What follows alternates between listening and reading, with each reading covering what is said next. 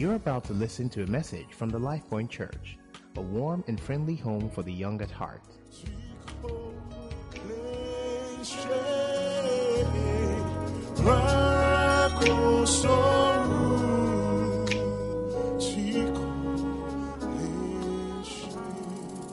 And so, Heavenly Father, we thank you.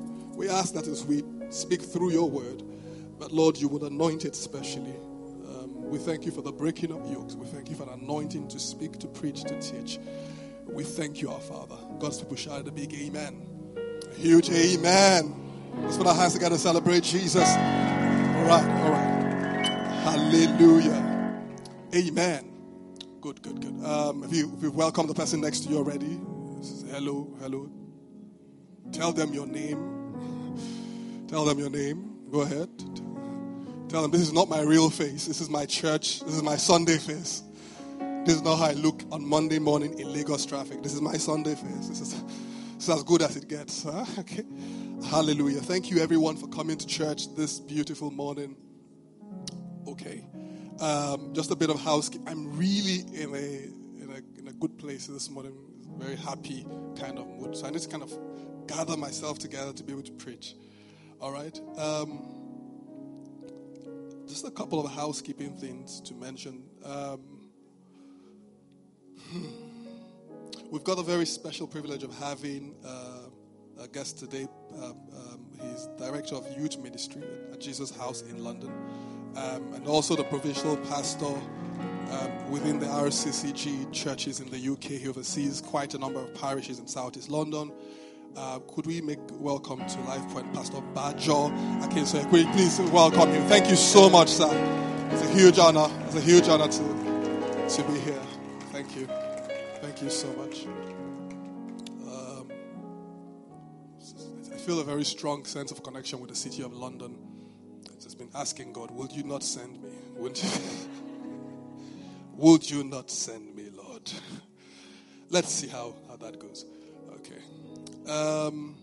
If you're here for the very first time, thank you for coming. Let's put our hands together to celebrate. Everyone would welcome you very specially as the service goes on. My name is Idris. I'm the resident pastor here at Life Point. And we thank you so much for coming. If you're here for a drive, thank you so much. Welcome. Welcome. God bless you. God bless you. By the way, during the week, I had the opportunity to call one or two people, and I go, "Oh, my name is Idris," and they go, "PI." I'm like, "No, my name is Idris." Just feel free to call me Idris every so often. I don't want to get IB kid as leading back gang. But let me tell you what it is. It's that I just feel that my personality is disappearing under this whole PI something. That's not how they know me in Benin, all right? My name is Idris. So just every now and again, just feel free to call me Idris. Just remind me of who I am. I don't want to believe this hype, all right? We spoke last week about the course on dealing with depression. It's a 5-series course. I said to us, we got the material from Holy Trinity Brompton in London, who are also piloting the course, by the way, and they were very gracious to share it with us. And starting this Friday, okay, if you've registered already, you'll get the communication. But if you've not registered for that course, please do register. It's a big deal in our generation. And there are a number of reasons why people are depressed, and you don't have to know that you're depressed. You just need to know that you want to be happier to attend this course. You know people who are clinically depressed, who have depressive episodes. It's 5 Fridays. Let's spend them together. I've looked at some of the materials, and it's really nice. We trust God. The Bible says He gives beauty for ashes, the oil of joy for mourning, the garments of praise, instead of the spirit of heaviness. Okay. So please come. Friday starts this Friday. So if you're not sure about it, why don't give the first class a shot, okay? I will take that first class myself. Friday at 6:30. What's it? 7 o'clock. I think it's better. 7 o'clock to 8:30. All right? We trust God for a great time. There's very quickly something I've always wanted to do. This young lady here who I've always wanted to recognize. Would we just, Ogogo, will you please come? Come. And I know this is very odd, but she's gonna shoot me later. Okay. Now, when I say I have children, it's not a lie. This is one of them.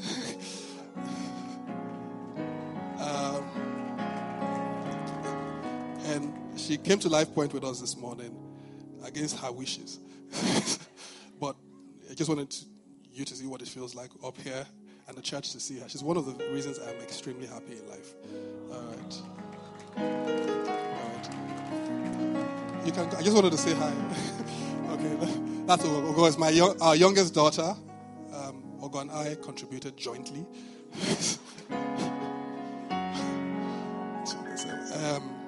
Hey God, it is focus. We need to finish this message on time. All right. The last thing, this one I do with a lot of joy. Oh, I'm going to preach. John 13. I'm going to preach very quickly. But this one I do with a lot of joy. Ever so often over the last couple of years. In fact, when we started Life Point, I remember that meeting at Ice Cream Factory. Tolu Adelowo had just joined us because his wife said, "Oh, it's going to be free ice cream." So Tolu came to the meeting. A couple of people. Shubami was there. Who was there at that first meeting at Ice Cream Factory? A couple of people on the leadership team. And then someone said, why don't we have this thing called a God experience in the service? Why don't we? Because they said, sometimes when the preacher is preaching, he's been preaching a very different message, and he's then trying to locate the message into an altar call. So why don't we,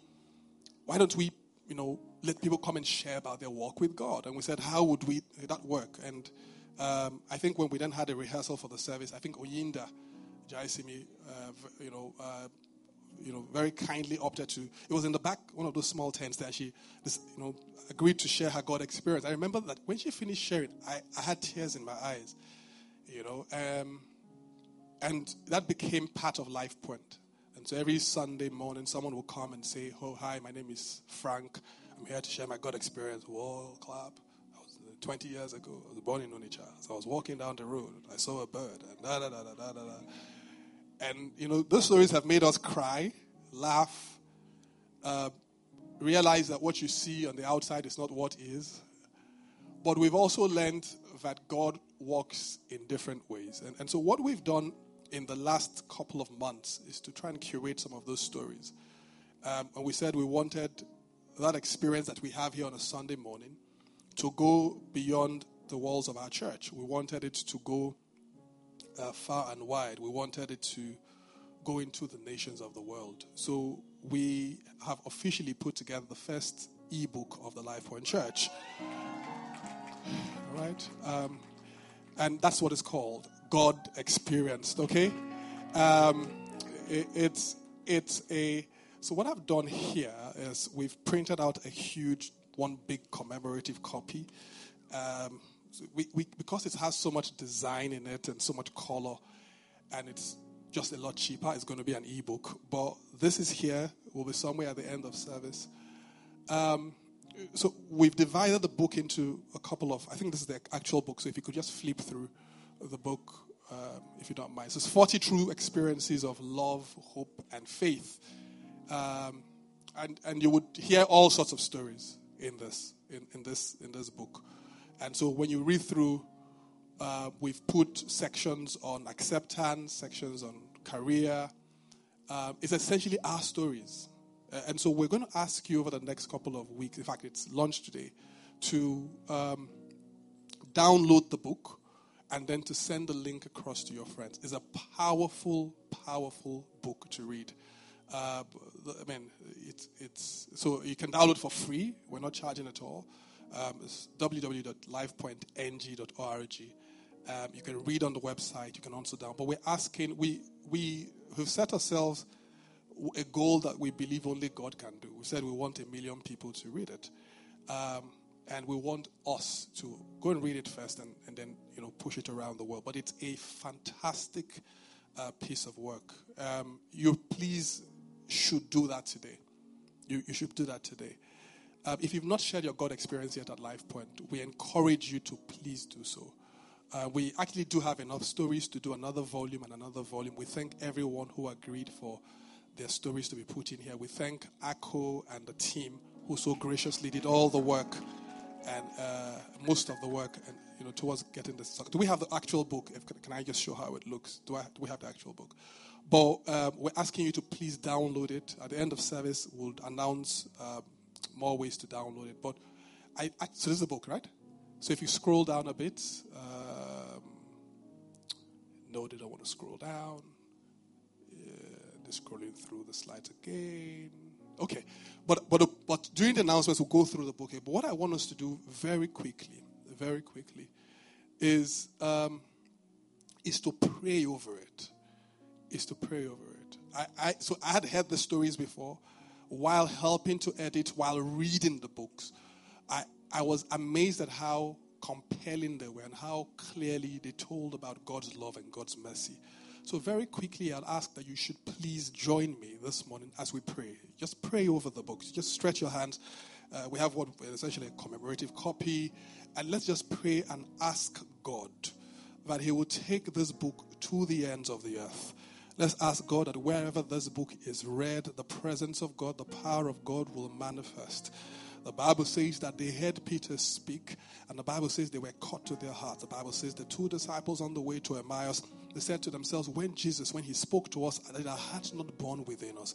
Let's ask God for such an experience that when this book goes, that this wherever it goes, that the presence of God, the power of God will go with it in the name of the Lord Jesus. Let's declare that thousands and hundreds of thousands will be saved. Let's declare that people will be restored to God as they read through. Let's declare that the love of God will come through as men and women read through this. Let's declare there will be no boundaries, no barriers, nothing to hold it back. Let's declare that God will do that which he and he alone can do through and in this book. In the name of the Lord Jesus, that through the stories of these men and women, that the story of salvation and God's love will be told clearly, will be told boldly in the name of Jesus. Lehakas mahina kari bragadai intasikaria sustes. Lepregedesh kasabanta inikalia toboshka. Emaka bradish kelipa kama intana yalagadosh. Our Father, we thank you. Pastor Bajo, would you please come? Would you please, if you don't mind, would you please come help us pray over this? Our Father, we thank you.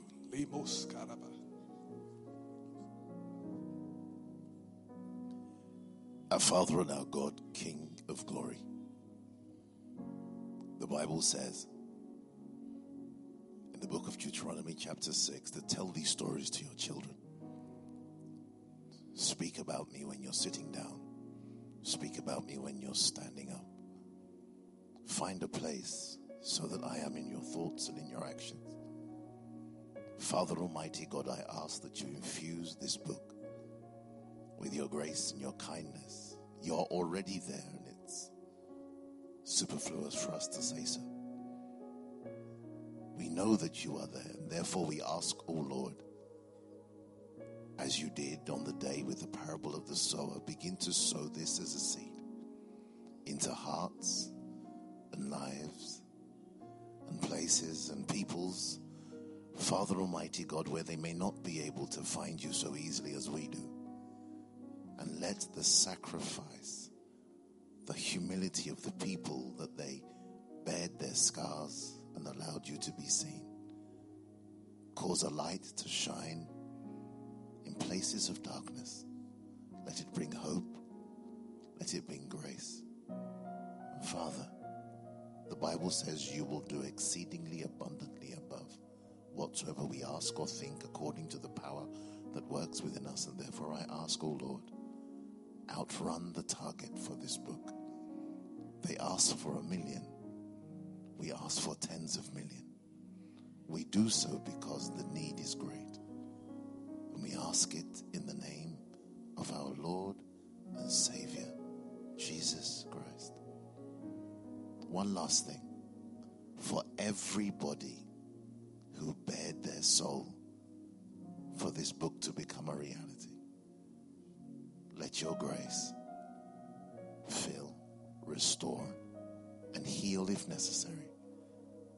Let this be the turning point that they look for. And we ask it in the name of our Lord. Amen. Thank you so much. Let's put our hands together and celebrate Jesus. Hallelujah. All right. I think that's the book up there. If you scroll through, it shows very quickly. If you would help. Yep. Okay. Anyway, well, that's table of contents: abuse and forgiveness, acceptance, career health, health, loss, sex and addictions, and how to experience God.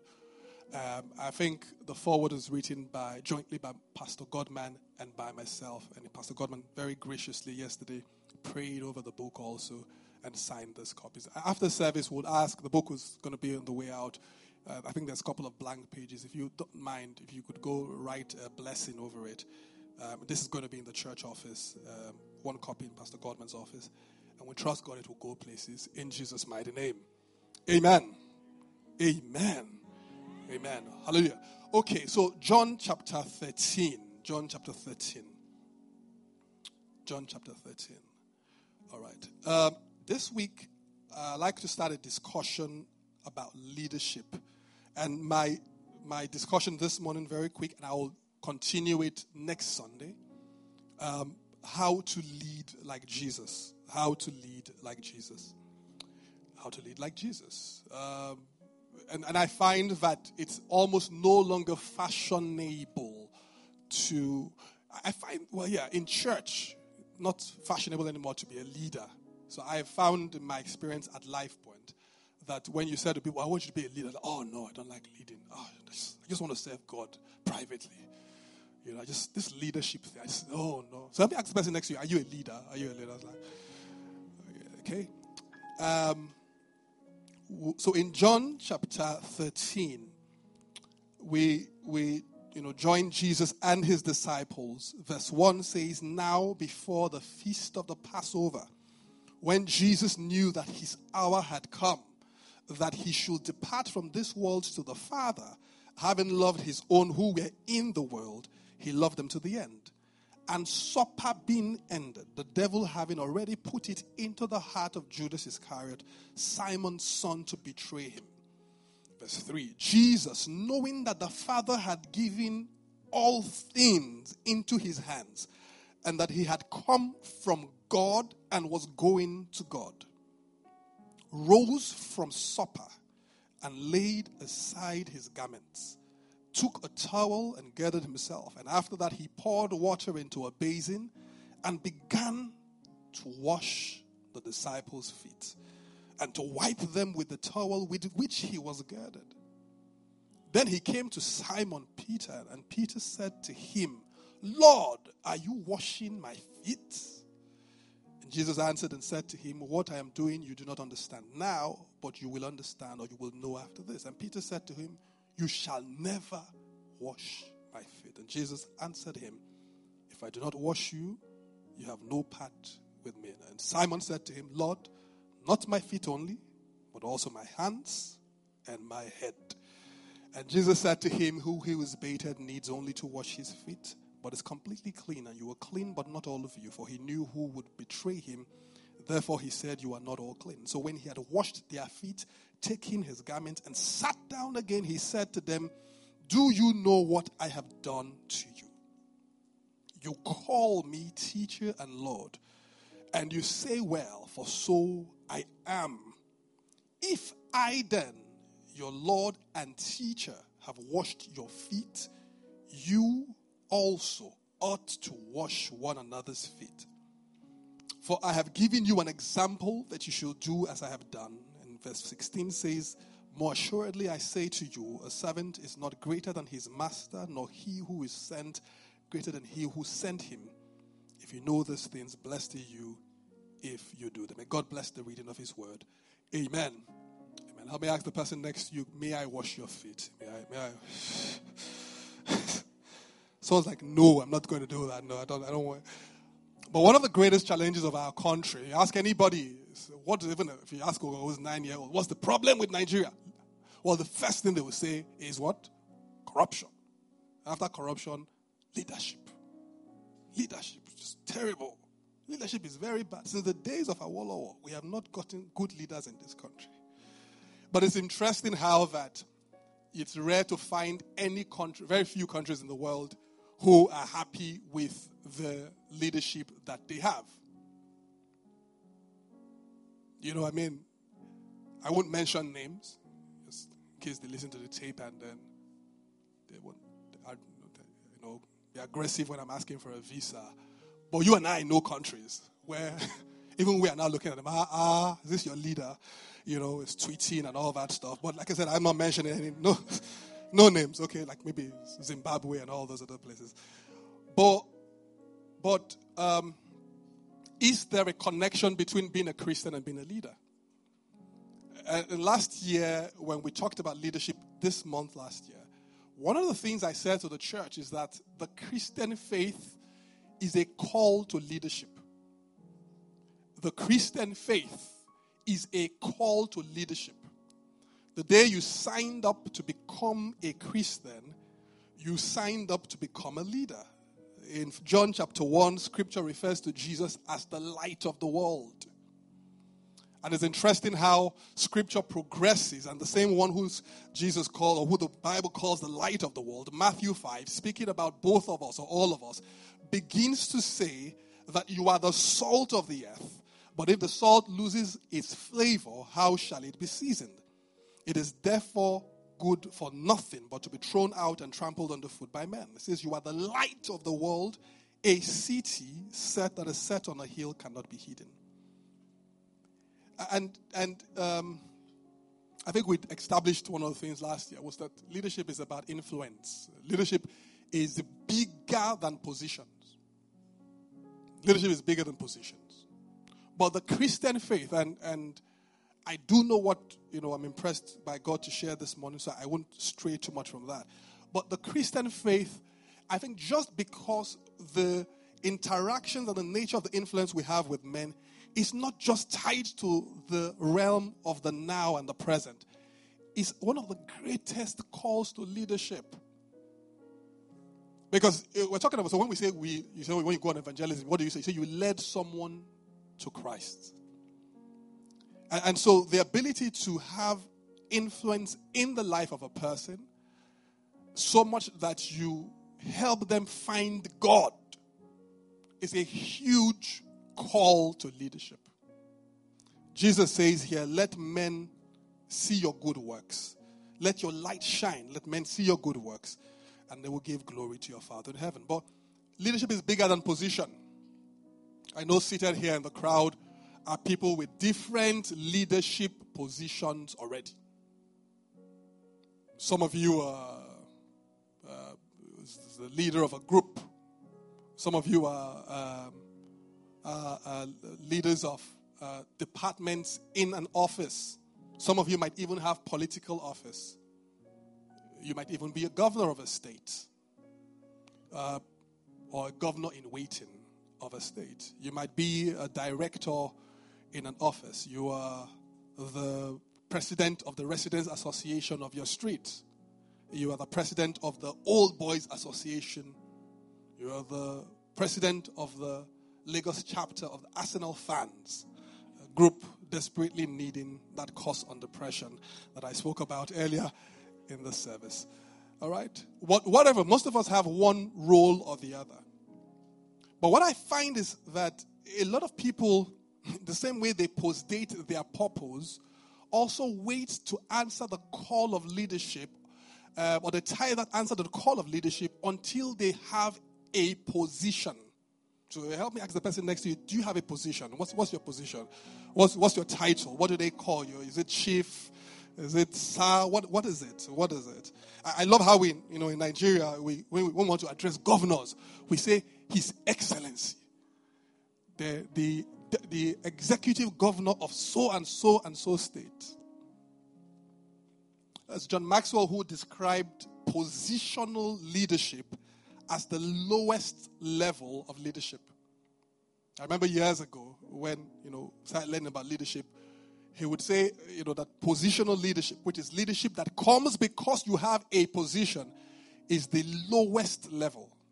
And so when he lists out the level, he says there's positional leadership, there's what he calls permission, there's what he calls production, then people management or people development, and then I think the last one he called pinnacle. But leadership is bigger than a position. I think it was John Maxwell, yes. When he talks about the laws of leadership, we'll talk about something he calls, I think, the E.F. Houghton law. I think that's what he called it then.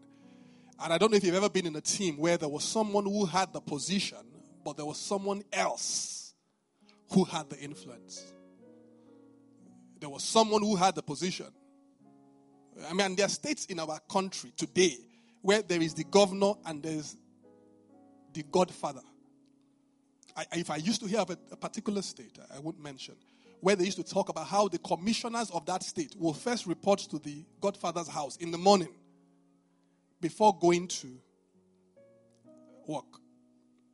And so sometimes the position is exactly what it is. It's just a position. But leadership is by influence. And Jesus, talks about us being the light of the world. Our generation is in dire need of direction and of leadership. Our generation is in dire need of leadership and direction. There's a scripture I've read a couple of years ago, and it's stuck. Hebrews 13, 7-8. It says, remember those who rule over you, who lead over you, especially those who have spoken the word of God to you, whose faith follow. One translation says, considering the outcome of their conduct. This one says that. Another one says, considering the end of their conversation.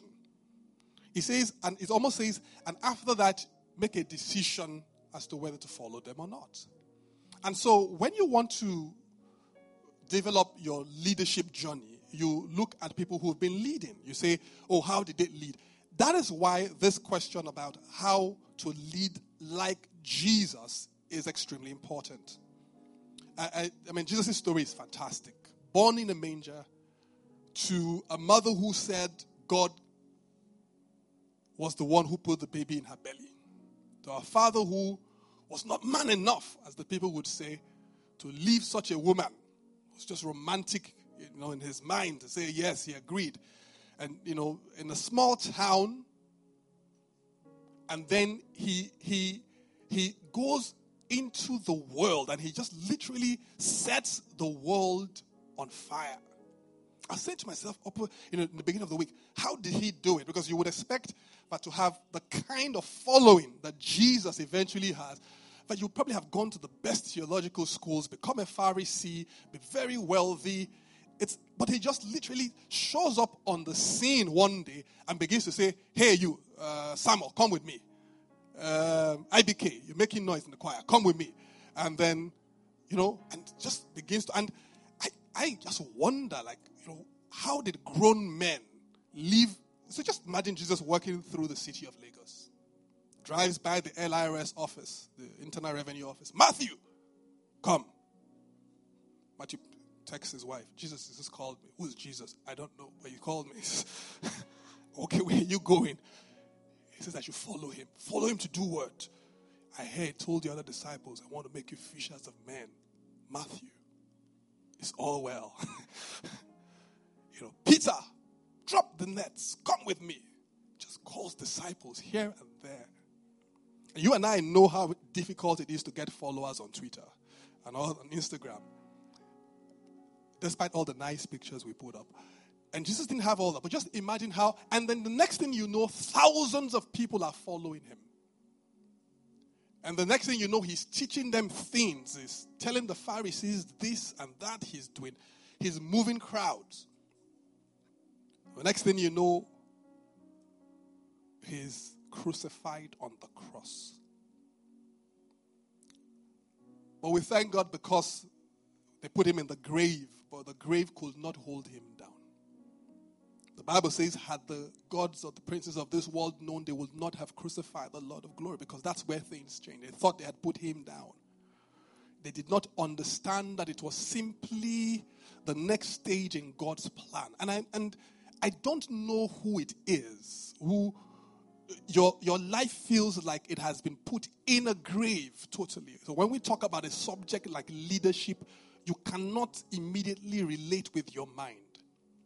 I just wanted you to understand today, as we proceed in this month, that God's hand is upon you. Let me tell the person next to you, tell them God's hand is upon you.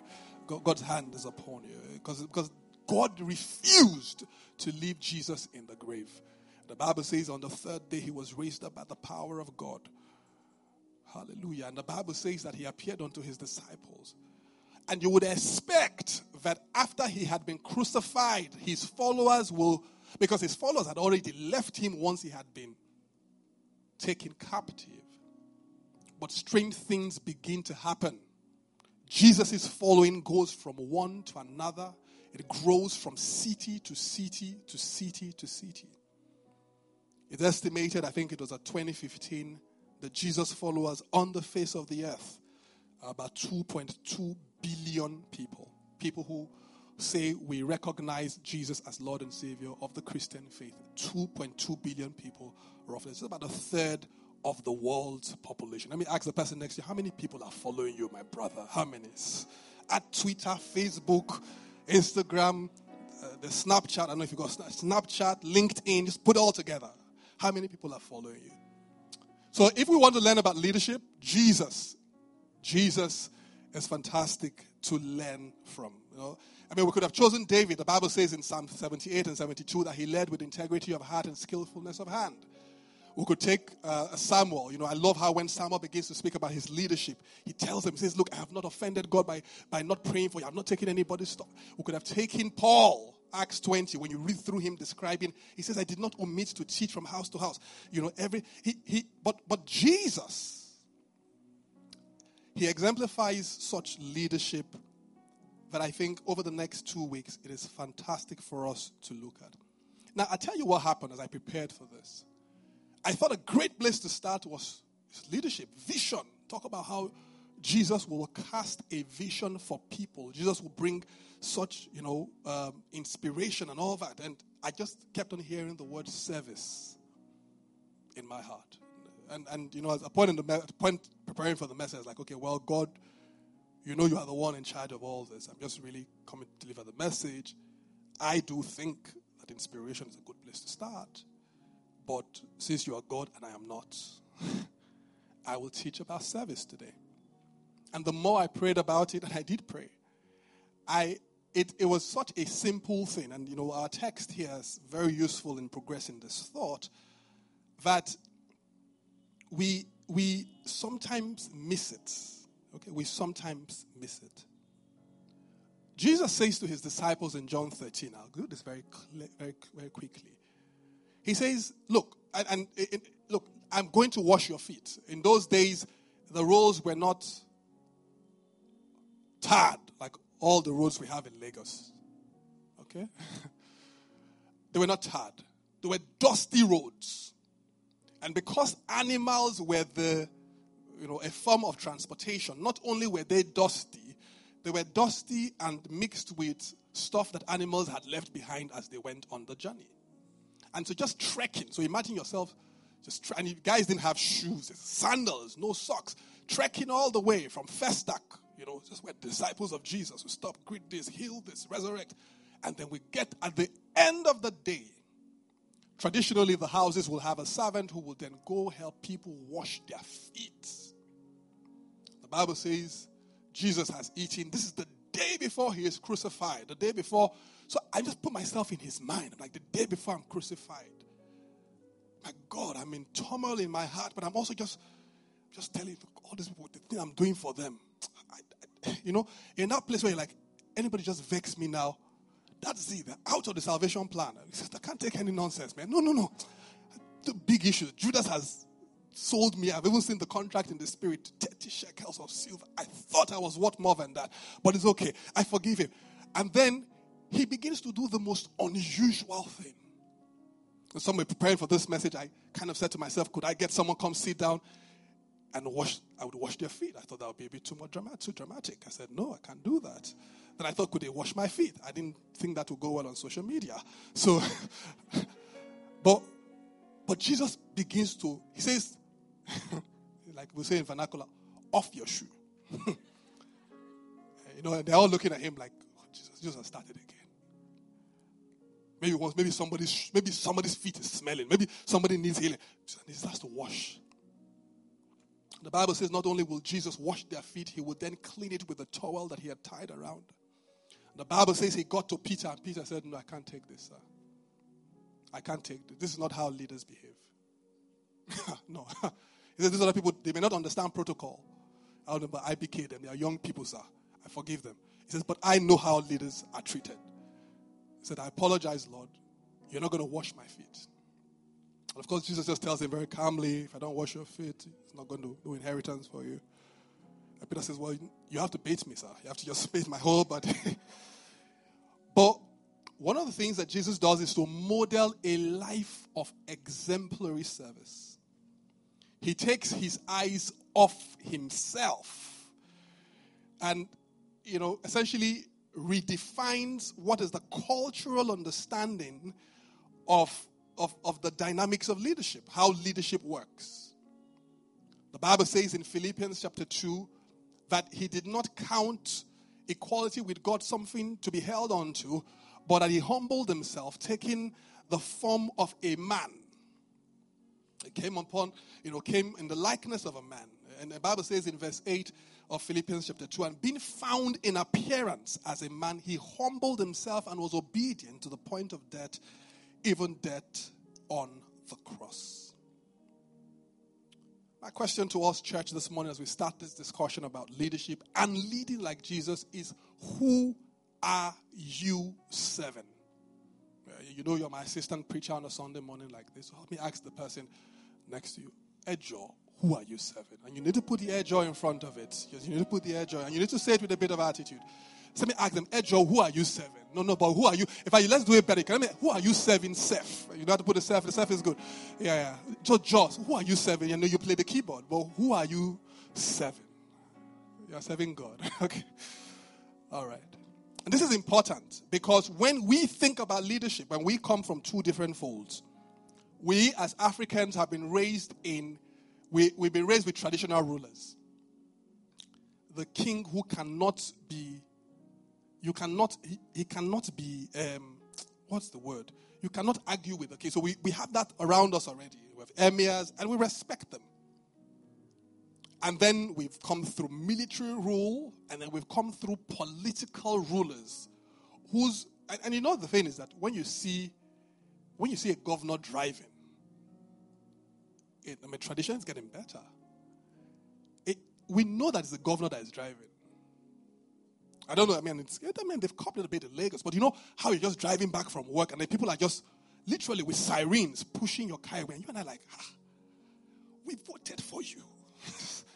Move, And so the understanding that a young person has of leadership is about pecs, positions, and maybe 28 billion in the account. But whose life is better because of you. And it's amazing how God fixated my heart on this. Jesus takes his eyes off himself. And that's, where we will start this discussion about leading like Jesus. Is that when we think of ourselves, am I still the focus of my life? Am I still the focus of my life? Peter says in 1 Peter 5:2, shepherd the flock of God which is among you, serving as overseers, not by compulsion but willingly, not for dishonest gain but eagerly. And verse 3 says, not as being lords over those entrusted to you, but being examples to the flock. I don't understand this. Because there's someone here, I suspect, whose aim in life, you want to attain that governor position. So by the time you attend your alumni meeting, no, but just you and I imagine it. By the time you go back to Covenant University alumni, you're governor of Lagos State. They will know that your God is real. Those boys that refuse to invite you for their party. Not that you will bow to them, you'd have forgiven them, but the way you now greet them, IBK. So leadership is not about an Oga at the top backing down orders to minions and slaves at the bottom. In fact, one more scripture, and I found this, I think it buttresses the point and tries to put everything together as Matthew 20.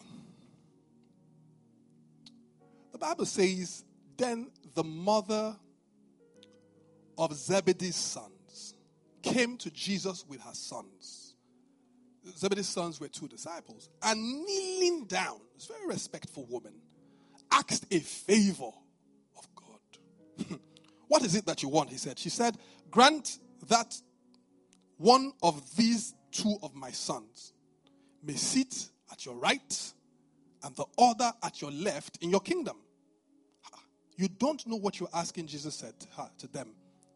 So obviously he recognized that the sons had asked their mother to come deliver this question. He says, to all of them collectively, you don't know what you're asking. He says, can you drink the cup I'm going to drink? We can, they answered. And Jesus said to them, you will indeed drink from my cup, but to sit at my right and my left, or my left, is not for me to grant. These places belong to those for whom they have been prepared by the Father. At this point, you can imagine what's happening in the council. Everybody's, what rubbish? Oh, we don't have mothers. No, but I don't understand. How do you go and call your mother to ask that you want to be the head? And when the 10, verse 24, heard about this, they were indignant with the 2 brothers. And then Jesus called them together and says, you know the rulers of the Gentiles lord it over them, and their high officials exercise authority over them. Verse 26, not so with you. Instead, someone say instead, please. It is instead. He said, whoever wants to become great among you must become your servant. I mean, tell the person next to you, are you reading what I'm reading? So ask the other person, do you want to become great? And tell them, I didn't write this. I didn't write this. And it says, and whoever wants to be first must become your slave. Verse 28, just as the Son of Man did not come to be served, but to serve and to give his life as a ransom for many. Jesus sold his life even before it started. The Bible says he's the Lamb of God who was slain from the foundations of the earth. And I began, to hear this. It was very strong. And I tell you, I did have this elaborate discussion about inspiration and vision and how how Jesus, Bible says in John 5, we hear things from God, so he would tell people something. John 8. So I had it all, but he kept speaking to me about service. And this service, ladies and gentlemen, is bigger than just your service in church. Jesus committed his life to the betterment of other people. In fact, he valued the people he led above the perks of office and the honor of his position. And so my question to us as we start this How to Lead by Jesus Class 101 is, who are you serving? What part of your life is devoted to service? Yesterday praying about it, I felt this, I just felt God saying to me, one of the reasons that mediocrity will be rife, will be everywhere in our generation, is because you don't have people whose hearts are turned towards serving. One of the reasons we are where we are as a country is because leadership has not really been about service. One of the challenges with poverty is that it turns people's hearts towards selfishness and greed. Because sometimes you ask yourself, why do I need $2 billion? Why? What do we do with it? What do we do with it? And I've been very honest. $1 billion, why? As $1 billion, if it's your money, it's fine. But if it's money that's meant to build hospitals so people will not die, to build schools so that people can find jobs when they grow up, or to pay pensions so that people who have served their country will not die of hunger, then it's fine. If it's your money, it's fine. But why would you take that money? It's because in an environment where we're developing, where poverty is rife, people just lose all sense of that which is proper.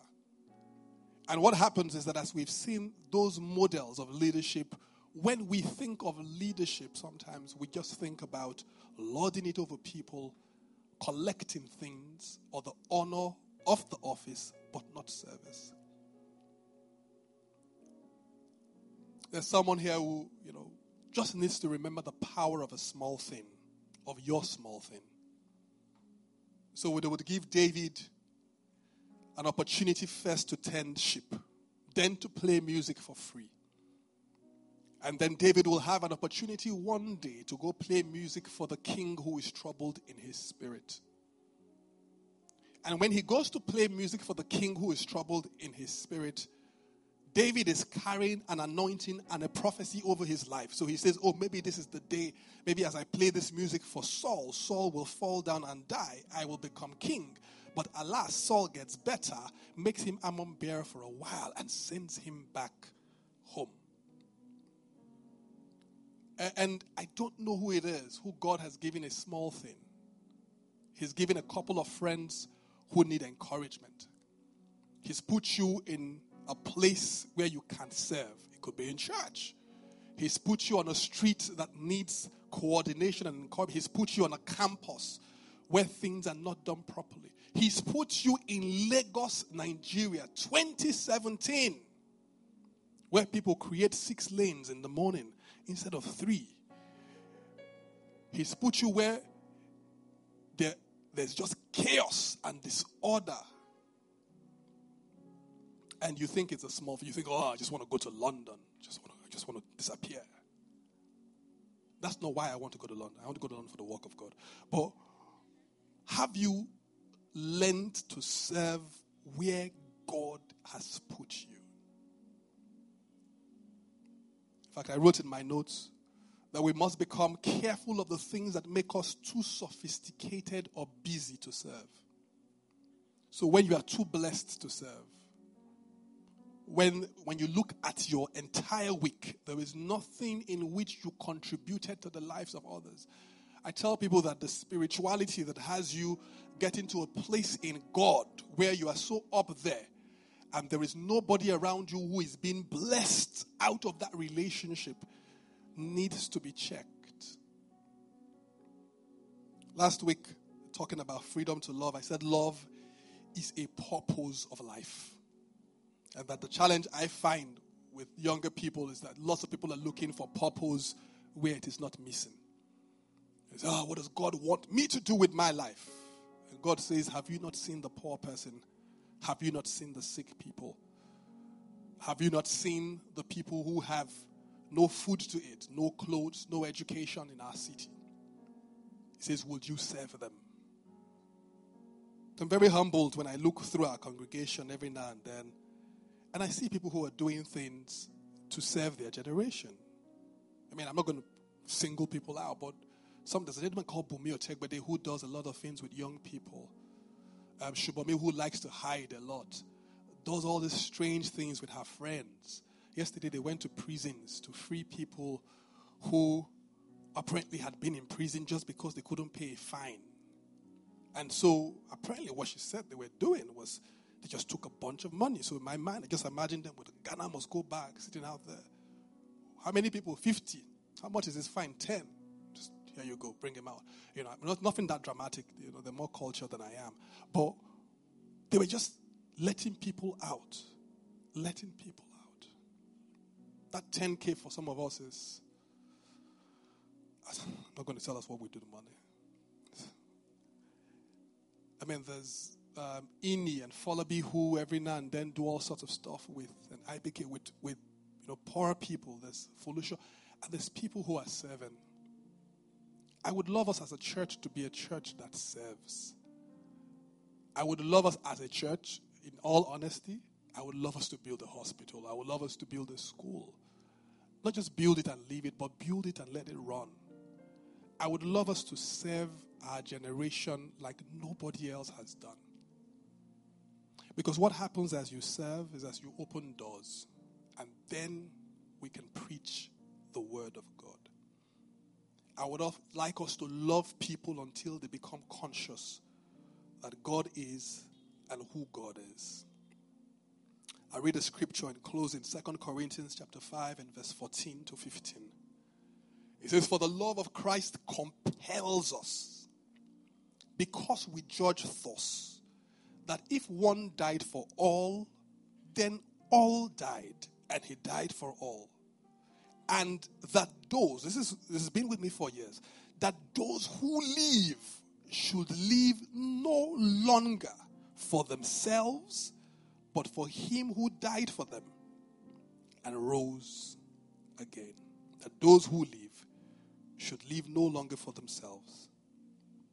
The greatest leaders of our generations may not be found in the corridors of Government House.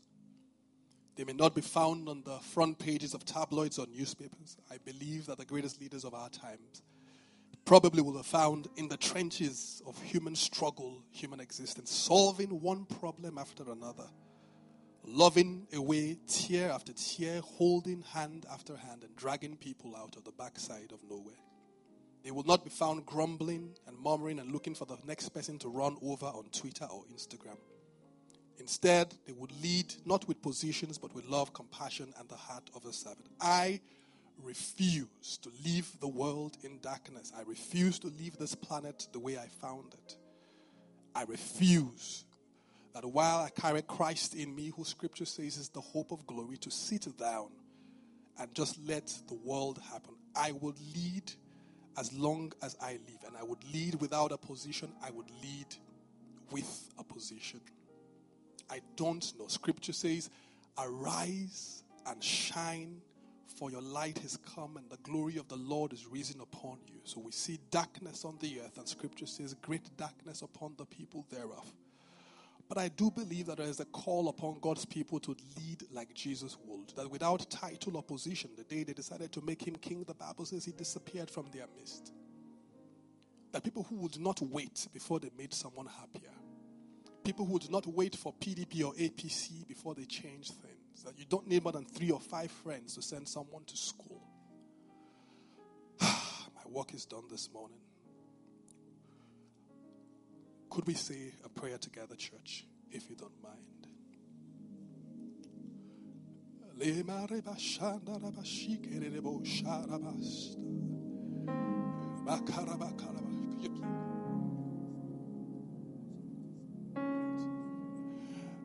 And our prayer this morning is very simple. Jesus says, you are the light of the world, the salt of the earth. And I don't know where you are, but it's a simple prayer saying, God, I commit my life to service. Show me where to serve. Show me how to serve. Show me who to serve with. But I refuse not to serve. It's our prayer. It's a simple prayer this morning. I refuse to be so comfortable, so in my own space, doing my own things, chasing my own mountains, to forget about the people all around. The Bible says on the last day, Jesus will say to you, oh, thank you for visiting me while I was in prison. Thank you for feeding me while I was hungry. Thank you for giving me clothes to wear while I was naked. And people will say, when did I do this? When did I do this? When did I do this? He says, and he will say, for as much as you did to every single one. I don't know who God has called you to serve, but I hear in my heart this morning, what are we waiting for? What are we waiting for? What are we waiting for? What are we waiting for? So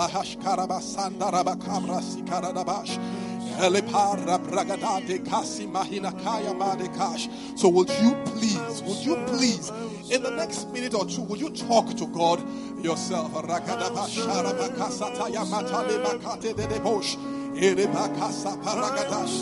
men there are things that are impossible, but with God all things are possible.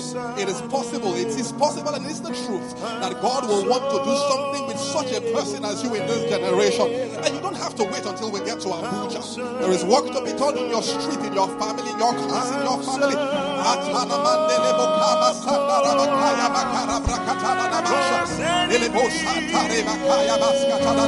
Listen, can anything good come out of Nazareth? Can anything good come out of the city that you were born? But Jesus lives within you. He says, you are the light of the world and the salt of the earth.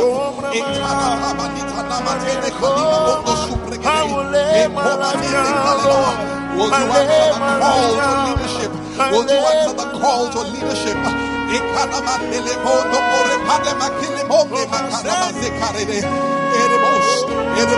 said, silver and gold we have not, but such as we have we give unto you.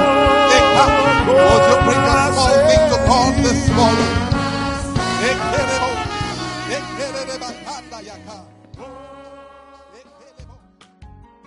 Thank you for listening to a message from the LifePoint Church. To download more free messages, please visit www.soundcloud.com/LifePointNG.